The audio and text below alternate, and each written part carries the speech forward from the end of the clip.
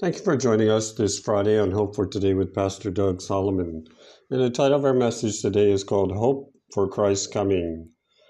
It comes from 1 Thessalonians chapter 4, verse 13 through 18, and 1 Thessalonians chapter 5, verses 1 through 11. And I'll begin reading with verse 13. It says, "Brothers, we do not want you to be ignorant about those who fall asleep, or to grieve like the rest of the men who have no hope.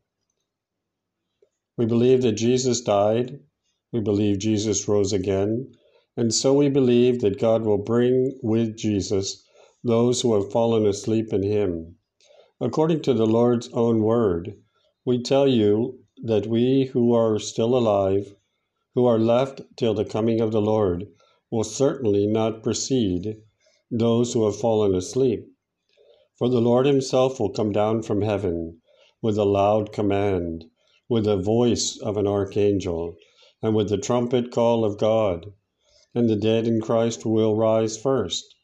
After that, we who are still alive and are left will be caught up together with him, or with them in the clouds, to meet the Lord in the air. And so we will be with the Lord forever. Therefore encourage each other with these words. Now, brothers, about times and dates we do not need to write to you, for you know very well that the day of the Lord will come like a thief in the night. While people are saying peace and safety, destruction will come on them suddenly, as labor pains on a pregnant woman, and they will not escape. But you, brothers, are not in darkness, so that this day should bring no surprise about a thief coming in the night. You are all sons of the light and sons of the day. We do not belong to the night or to the darkness. So then let us not be like others who are also asleep, but let us be alert and self-controlled. For those who sleep, sleep at night, and those who get drunk at night.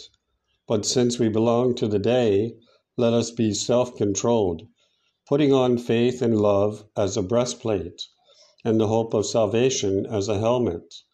For God did not appoint us to suffer the wrath, but to receive salvation through our Lord Jesus Christ.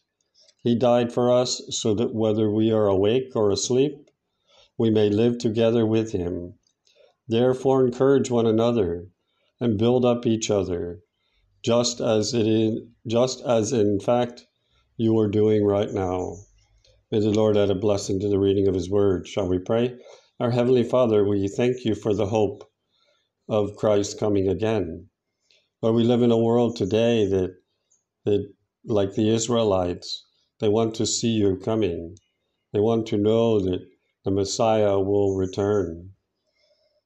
Lord, we think of the New Testament church and the church in Thessalonica and how they waited for you to come.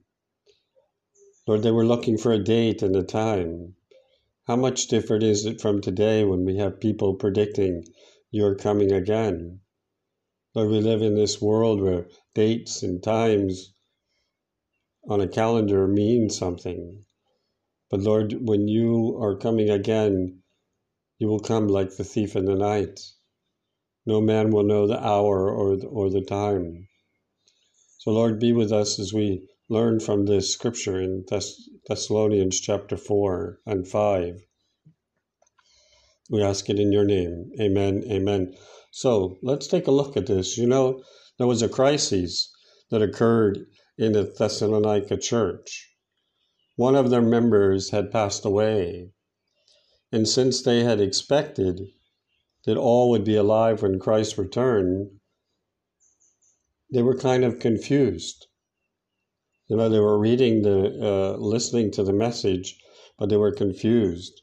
They said, did this mean that the friend would miss out on Christ coming again? It was foretold he was coming. He was going to return. Had this person died because God was angry at them? People pass away every day. Doesn't mean God was angry at them. It doesn't mean they're going to miss his coming again either. says, how much longer would it be for Christ to return? We don't know the date or the time, as the writer tells us in chapter 5. There was no need to put times and dates. If they had put that, then everybody would know they better be right before that time. They know they could do whatever up until that time. But we don't know the hour or the time that the Lord will return. Maybe you have fears about what will happen when you pass away or when Christ returns. In this passage, Paul seeks to calm our fears. He wants to encourage us to look forward to the day that we will meet the Lord Jesus Christ, the hope of salvation, the hope of eternity. So let's take a look at this. Verse 13 in chapter 4 of 1 Thessalonians says, Brother, we do not want you to be ignorant about those who have fallen asleep, or to grieve like the rest of the men who have no hope. If a person is a Christian, it is sad when we lose them. We're going to have sadness and we're going to have sorrow. But we also have the hope of them being in the presence of the Lord. We know they're a Christian. We know they're going to be with the Lord. We don't need to grieve like the world grieves. The world, sometimes people grieve to the point that it's a heartache. And sure, it's going to be tough in our humanity.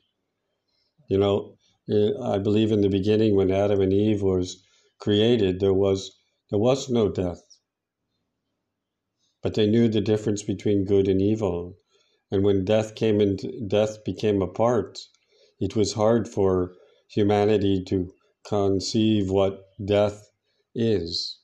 It's finality of the physical body, but the spiritual body will live on, whether in heaven or whether in hell. It's a stark reality. Now we do have the promise that Jesus died for you and I, just as the writer is telling us here. He died, he rose again, so we believe that God will bring us with Jesus. All of us who have fallen asleep have passed away. It says, according to the Lord's own word. He's talking about the Christians. The word of God tells us, says he will tell us, even if we're still alive, we still have that hope of being there when the Lord calls us back home. It says, for the Lord himself will come down from heaven with a loud command, with a voice of the archangel, and with the trumpet call of God, and the dead in Christ will rise first. And after that, those who are still alive and are left will be called up together with them in the clouds to meet the Lord in the air. We have a promise.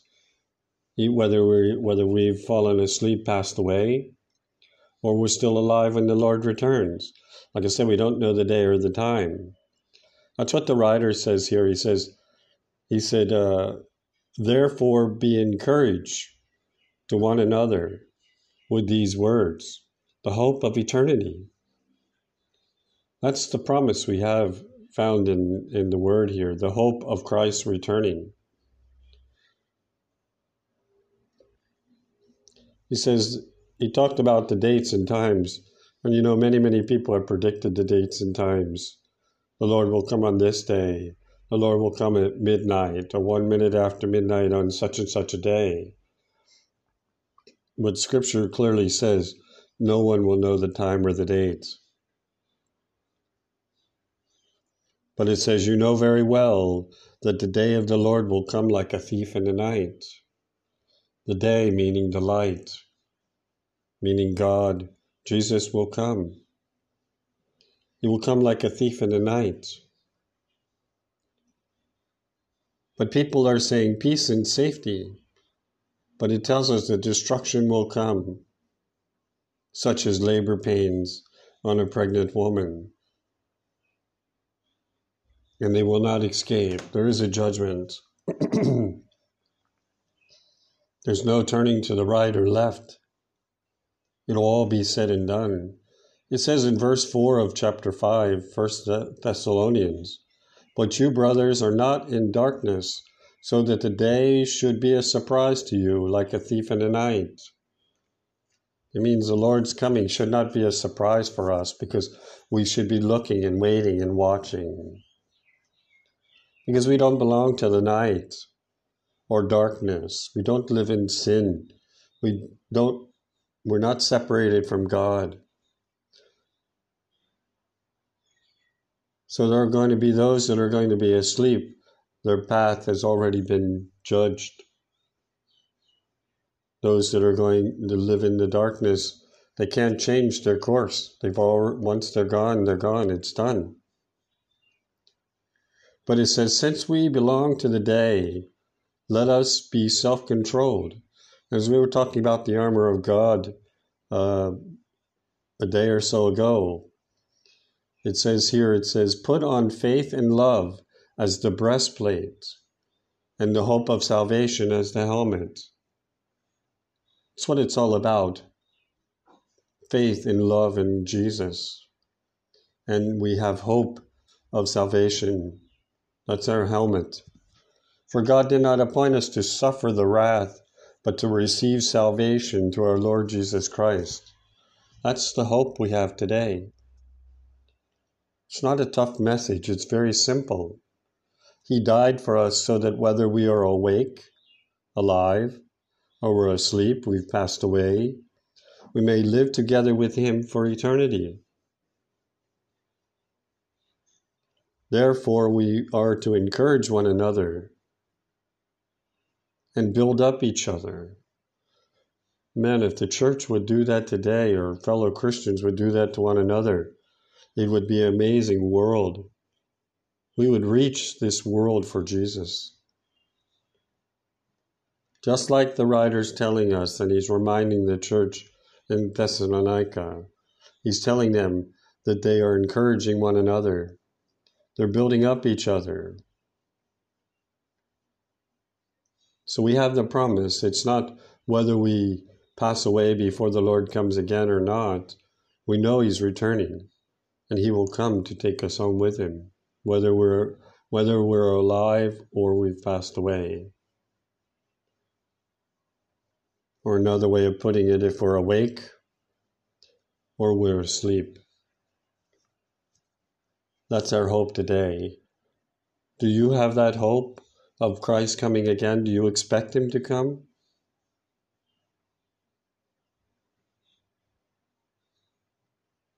If not, today can be that day. You should be expecting Him. We don't know the hour or the day. It can be an hour from now, a week from now, 5 years from now, 20 years, 50 years. One day is 1,000 years to God, and 1,000 years is to one day. So if we look at over 2,000 years, it could be 2 days in God's timing. But one day He's going to have enough, and He's going to call us home. Shall we pray? Our gracious Lord and Heavenly Father, we thank You that we have the hope. We have a hope that's found in You. We believe that You died, that You rose from the dead. We believe that we will be with Jesus one day. Those that are asleep and those that are awake, we have that hope. Lord, we have the hope that we no longer walk in darkness. We are sons and daughters of the light, sons and daughters of the day. We don't belong to night anymore, or even the darkness. Lord, help us to be alert. Help us to have self-control. There's so much in the world that can gather our attention and try to get us astray. There's so much being preached today that is false.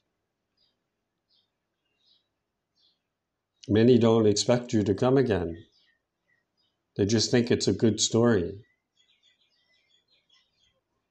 And I'm happy that Paul wrote this 1 Thessalonica chapter 4 and chapter 5 as a reminder to us.